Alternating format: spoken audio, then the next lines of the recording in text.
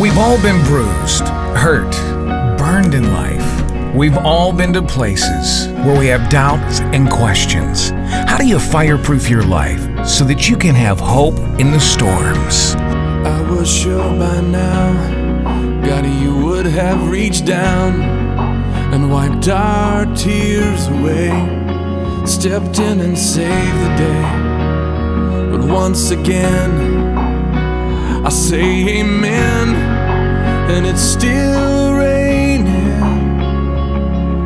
But as the thunder rolls, I barely hear you whisper through the rain, I'm with you.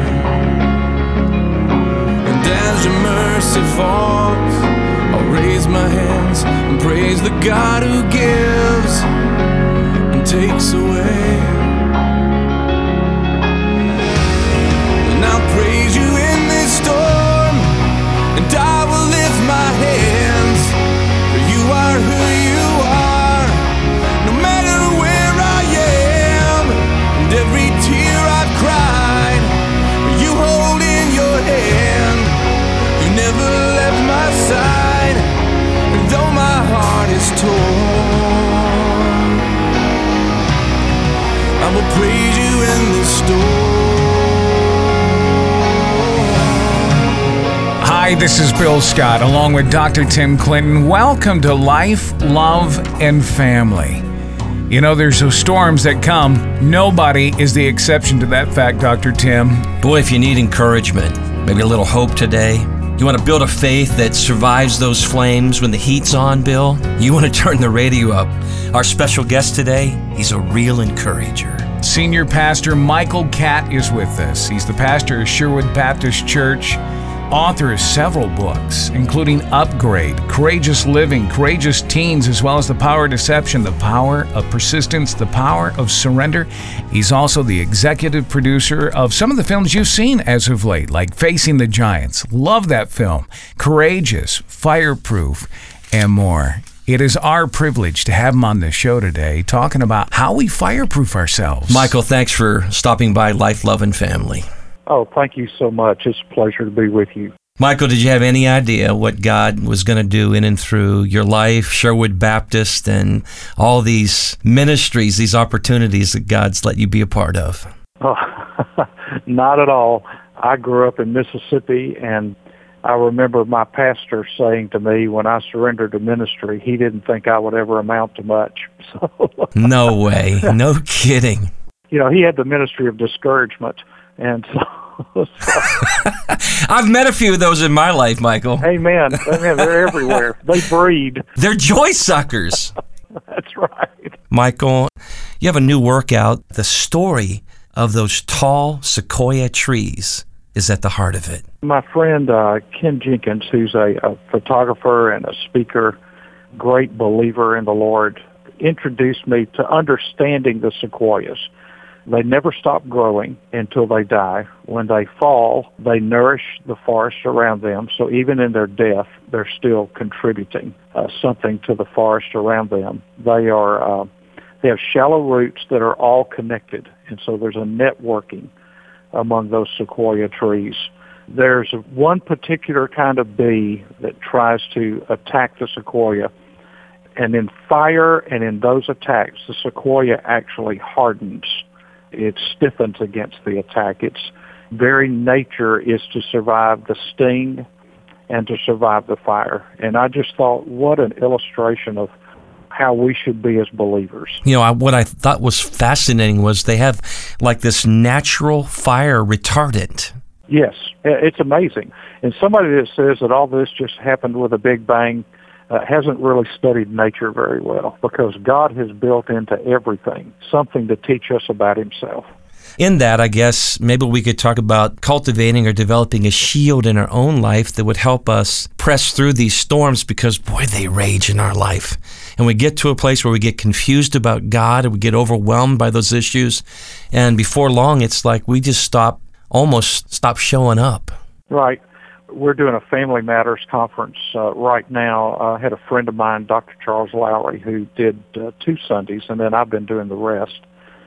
I ask people to turn in prayer requests. What's the one thing in your family that if God broke through and did it, that would change your life? It would change your family. It would make this year a great year.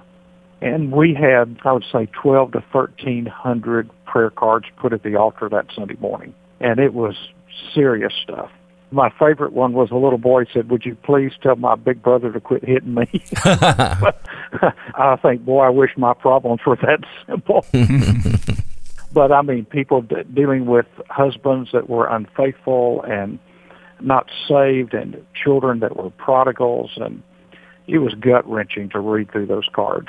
Michael, when there's no money, when your marriage is in trouble, when the kids, things aren't going well with them, you're discouraged about your life, maybe your job, your future. In those moments, what do you think God really wants from us? What does He expect from us? One of the things is we don't need to forget in that time that God loves us. Loving God and being loved by God does not make us immune from problems and from crisis. I mean, you can read the Bible and know that. The song that you played from Casting Crowns, "I'll Praise You in the Storm," that's hard to do, but that's an act of the will. That's a choice in my mind that I will not let my feelings overrun my faith. And I'm going to praise God, even if it's disastrous. I'm going to praise God because I know He cares about what's going on with me. And so in the midst of that, I hold on, but it seems like my strength isn't enough. And so where do I draw the strength to go forward right now? Obviously, the Holy Spirit is inside of us, who is a comforter, but I think the body of Christ, when I'm doing funerals or when I'm visiting people in the hospital in crisis situations, I mean, the one thing that comes up repeatedly is I don't know what I would do without my church family.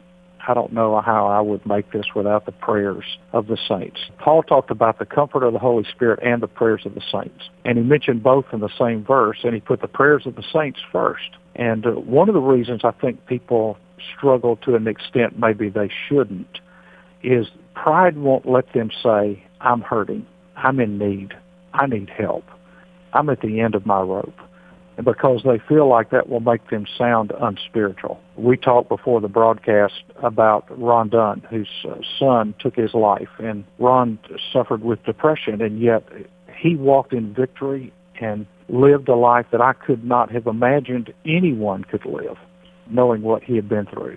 He wrote a book called When Heaven is Silent, and when it is, you still have to trust God.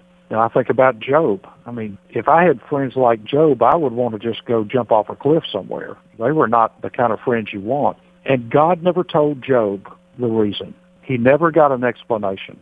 We don't live by explanations. We live by promises. And I think that's what we have to hang on to, is the promises. As you've scoured the pages of Scripture, and obviously as a pastor you've done a lot of ministry, I think this question goes without saying, but it's important to hear it over and over again, the answer of it, and that is, do you really believe God's heart is toward us all the time? We hear messages that God loves us as dear children, that He's there for us. How do we embrace that, Michael? And I'll refer back to Ron again. He preached here at Sherwood 13 years in a row, and I remember one Monday night or Tuesday night, he preached on Romans 8:28. Some people didn't know his story, and a guy came up to him after the service and said, "I don't know how you can believe that." And Ron said, "I believe it." And the guy said, "Well, my wife has left me. My kids are not serving the Lord. I can't keep a decent job." And he went on and on with stuff. And Ron put his hand on his shoulder. He said, "Brother, my son killed himself, and I still believe Romans 8:28. I think it's whether you're going to decide to believe your circumstances or you're going to believe what God says.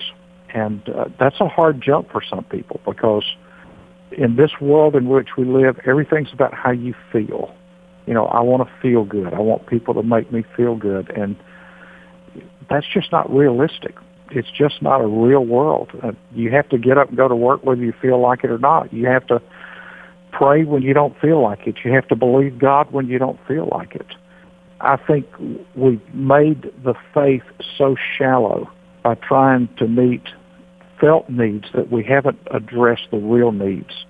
and that is walking with God in daily obedience and daily dying to self. We interviewed Johnny Erickson Tata not long ago. She talked about what it was like to live her life every day. We recently had Jeremy Camp on, and he talked about the loss of his first wife.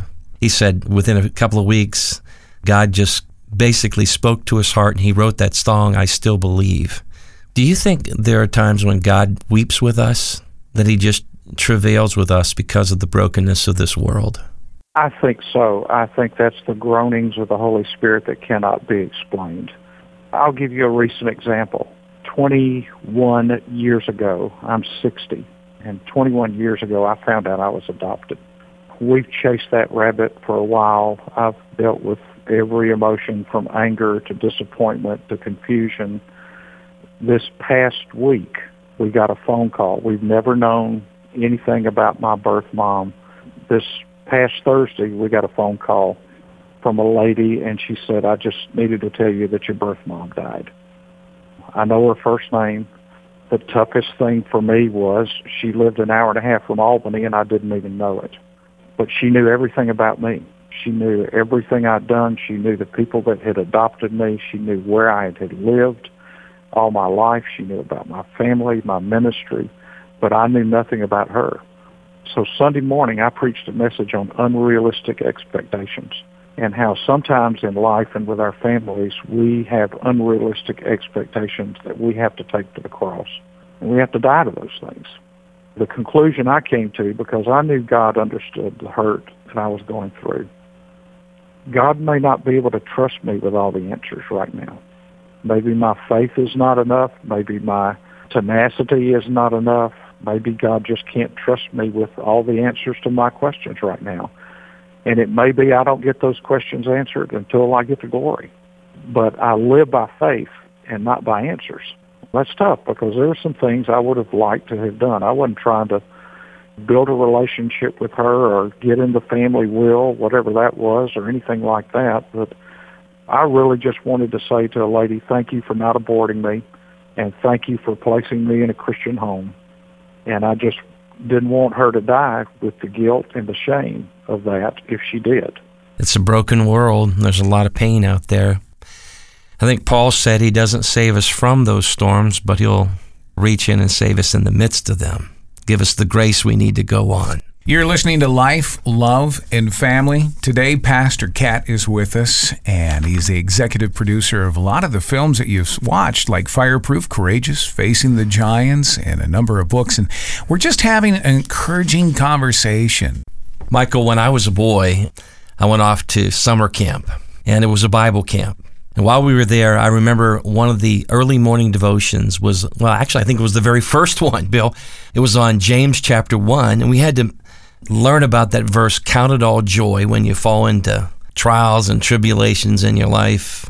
Here I am, a boy, I think I was 13, 14 years old, and I'm saying to myself, what in the world are we doing learning a verse like that? Seriously. I still hate that chapter and that verse right there. And it was like, come on. I don't want problems. I don't want to face any of this stuff. As a matter of fact, I've spent a lot of my life, Michael, honestly, begging God, saying, Lord, I usually have to learn the hard way. Can you help me preempt some of this? Lord, I don't want to go through the fire. God, don't teach me this way in the pain. And I know it's God's megaphone, and I know it's the, quote, gift that nobody wants, like Philip Yancey said. But Michael, help us. Is there something we can do? And I probably want to go back to Psalm chapter 1, where I saw you camped out for a little bit. And can you just teach us about the necessary steps to help preempt maybe some of the pain? Help us put something around us so we can walk through this pain in a different way. I think the Psalms are worn out for a reason. It is where God speaks to us. It is where God works in our hearts. And I don't know how many times that I have turned into the Psalms when I didn't know what else to do. I don't know any sermons that I get more comments from than when I'm preaching out of the Psalms. The one thing about the Psalms, Psalm 1 that you mentioned, is that one of the keys to be able to stand and be like a tree planted by streams of water and yielding fruit is to be saturated with the Word, that the Word of God gets in us through the Holy Spirit and nourishes us. We can read a lot of books and forget to read the one book.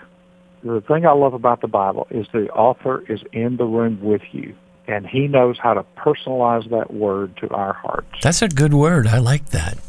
You always have this audience of one. Yeah. And the Holy Spirit is bringing the Word alive to us in those moments. Yes. The Spirit of God that breathed those words into the psalmist's heart before he wrote them down, and into the prophets, and into Paul, that same Holy Spirit is inside of us, and the Spirit of the Word and the written Word can work together in our hearts to do that which no other word or pat on the back or note will do. Not that those aren't important. I mean, we need those. I think if the one thing the family of God doesn't do well is it doesn't encourage well. And this is what you hear. Well, I don't know what to say. Well, you don't have to say anything.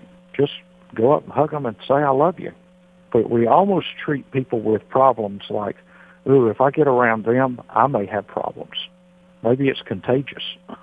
Rather than embracing somebody and saying, hey, I'll walk through this with you. A friend of mine says this. He said, a friend is the person that walks in the room with you when everybody else is walking out. Though my mother and father forsake me, the Lord will deliver me up. Elohim, Psalm 46, God is our refuge and our strength. He's a present help in the time of trouble. Therefore we won't fear. Though the earth be removed and the mountains be cast into the depths of the sea, he's in the midst of it. Selah.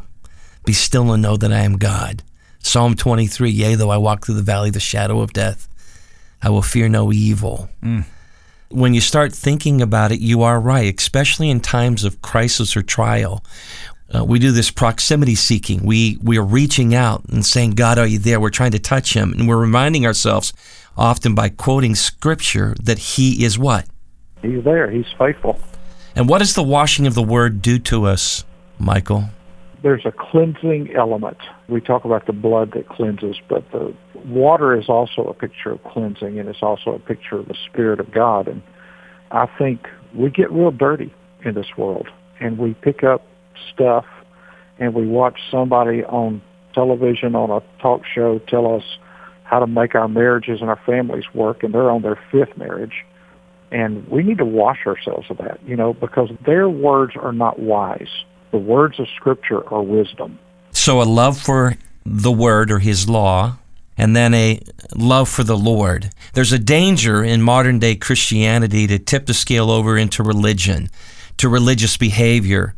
Michael, you know that. You've seen it. We've all seen it. If there's anything that we all hate, it's that very thing. Jesus hated the Pharisees, who were extremely religious. They did everything right. Yeah, well, religious moralism is probably the reason why the church is not being effective today, because we've confused being conservative politically with being saved, and that doesn't have anything to do with the other.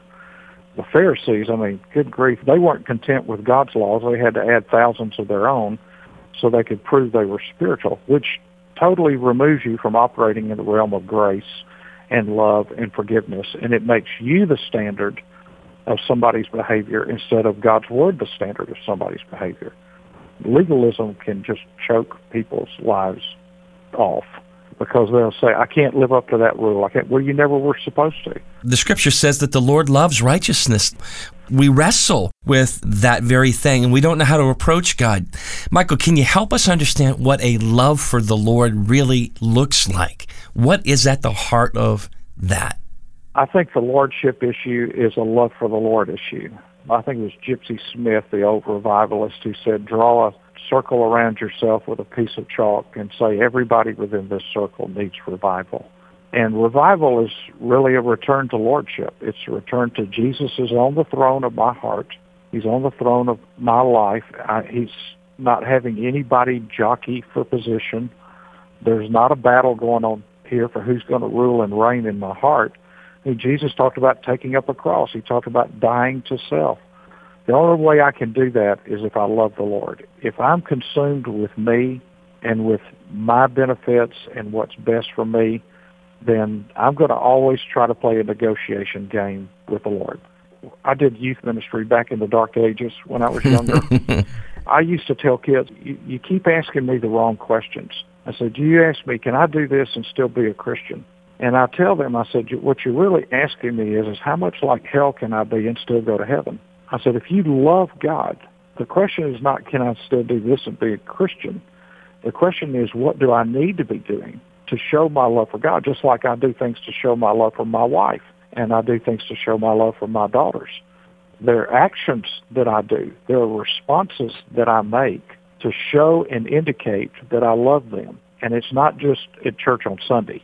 It's week in and week out, day in and day out. Your ministry at Sherwood, how it's branched out, and you've touched all of us in ways as executive producer over Facing the Giants, Fireproof, Courageous, and so much more. You told us a story about being adopted and your birth mom dying recently. As you think about life and everything, what just burns inside of you? What just dies to get out? Tim, over the next 5-10 years, this is what I'm going to give myself to. Well, we started a conference 10 years ago called Refresh, which is primarily targeted at pastors and staff members and key lay leaders that want revival, that want to understand walking in the Spirit, walking in power, and want to see God do a work in their church. And so this is our 10th year to do it. We're right now we're doing 3 a year. This year we've got one in Missouri, one in Tennessee, and one here in Albany. And I think that's what drives me, to try to encourage pastors to stay in the battle, don't give up. We have guys that come to that conference. I describe them as guys rolling in on 4 flat tires. And we're just trying to get some air in those tires and get them back into the battle.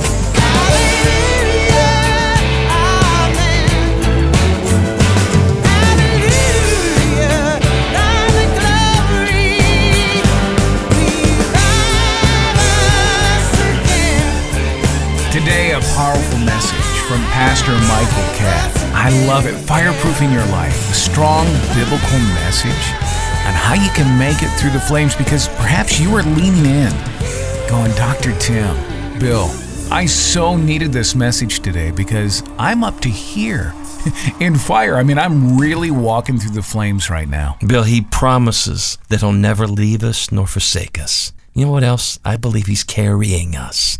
I loved that peace on the very fact that he weeps with us even in those storms. Is he going to see us through? Absolutely. This too will pass. Now, how do you go on right now? You look up. You cling to him with everything you got. You believe him, Bill. If you can do that, you can face your tomorrow. We would like to take that first step with you. I know things are tough right now. You've got a friend. Life, Love, and Family.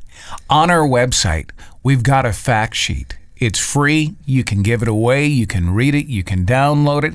It's just how to fireproof your life. What are some of the steps that you can take? And we always make this fact sheet available every single day. Bill, again, this is about what do I need to do to get some fire retardant in my life? Right. How do I keep the flames from torching me, getting too close to my heart, my soul? This fact sheet is going to encourage you, I promise you. It's available, our gift to you. If you just go to our website, lifeloveandfamily.net, you're going to find it. I'll give that to you again. It's lifeloveandfamily.net. While you're there, a lot of different resources available on many different topics. You're able to listen to any of the programs. Maybe perhaps today you didn't catch the entire program. It's sitting there at the website along with everything we've done. lifeloveandfamily.net. We have Facebook and Twitter. We love to interact with you, hear from you. Dr. Tim, you've got that weekly devotional that goes out to anybody who wants it free of charge. And it's just that shot in the arm, the hope, the encouragement to keep on, keeping on. The focus is on your personal faith walk. It's about your loving relationships, and it's about building strong families, Bill. Once a week, we're just trying to pour some strong word of truth into your life. We have so much available at our website. We believe in you and your family and the walk that you're walking out. We know that life can really be hard at times, and you just need somebody to come alongside of you and go, you know what? You can make it. Life, Love, and Family. Hi, I'm Dr. Greg Jantz from Life, Love, and Family, and I want to ask you a question. Are you or a loved one struggling with some major personal issues? Is it a marriage or a relationship that's just falling apart? Are you depressed? I mean, really depressed, where you can't seem to find any hope? Are you struggling with addiction, perhaps alcohol, drugs, pornography, gambling? I'm here today to tell you there is hope. Literally, a special place called A Place of Hope. I founded A Place of Hope 30 years ago, and I can tell you there's world-class staff that works directly with you to heal the whole person, to get back and bring back that person that you want to be, the person that God has called you to be. If I'm speaking to you right now, please call A Place of Hope. It'll be the best life-changing call that you'll ever make. Call 888-716-3392 or visit us at aplaceofhope.com. America's #1 Christian residential treatment program, Honey Lake Clinic, specializing in addiction, depression, anxiety, bipolar, PTSD, staffed by nationally recognized psychiatrists and psychologists, a team of MDs, and 24-hour nursing care, a 600-acre scenic sanctuary of unmatched beauty. Honey Lake Clinic. Most insurance accepted, scholarships available. Phone 844-747-7772. Online, honeylake.clinic.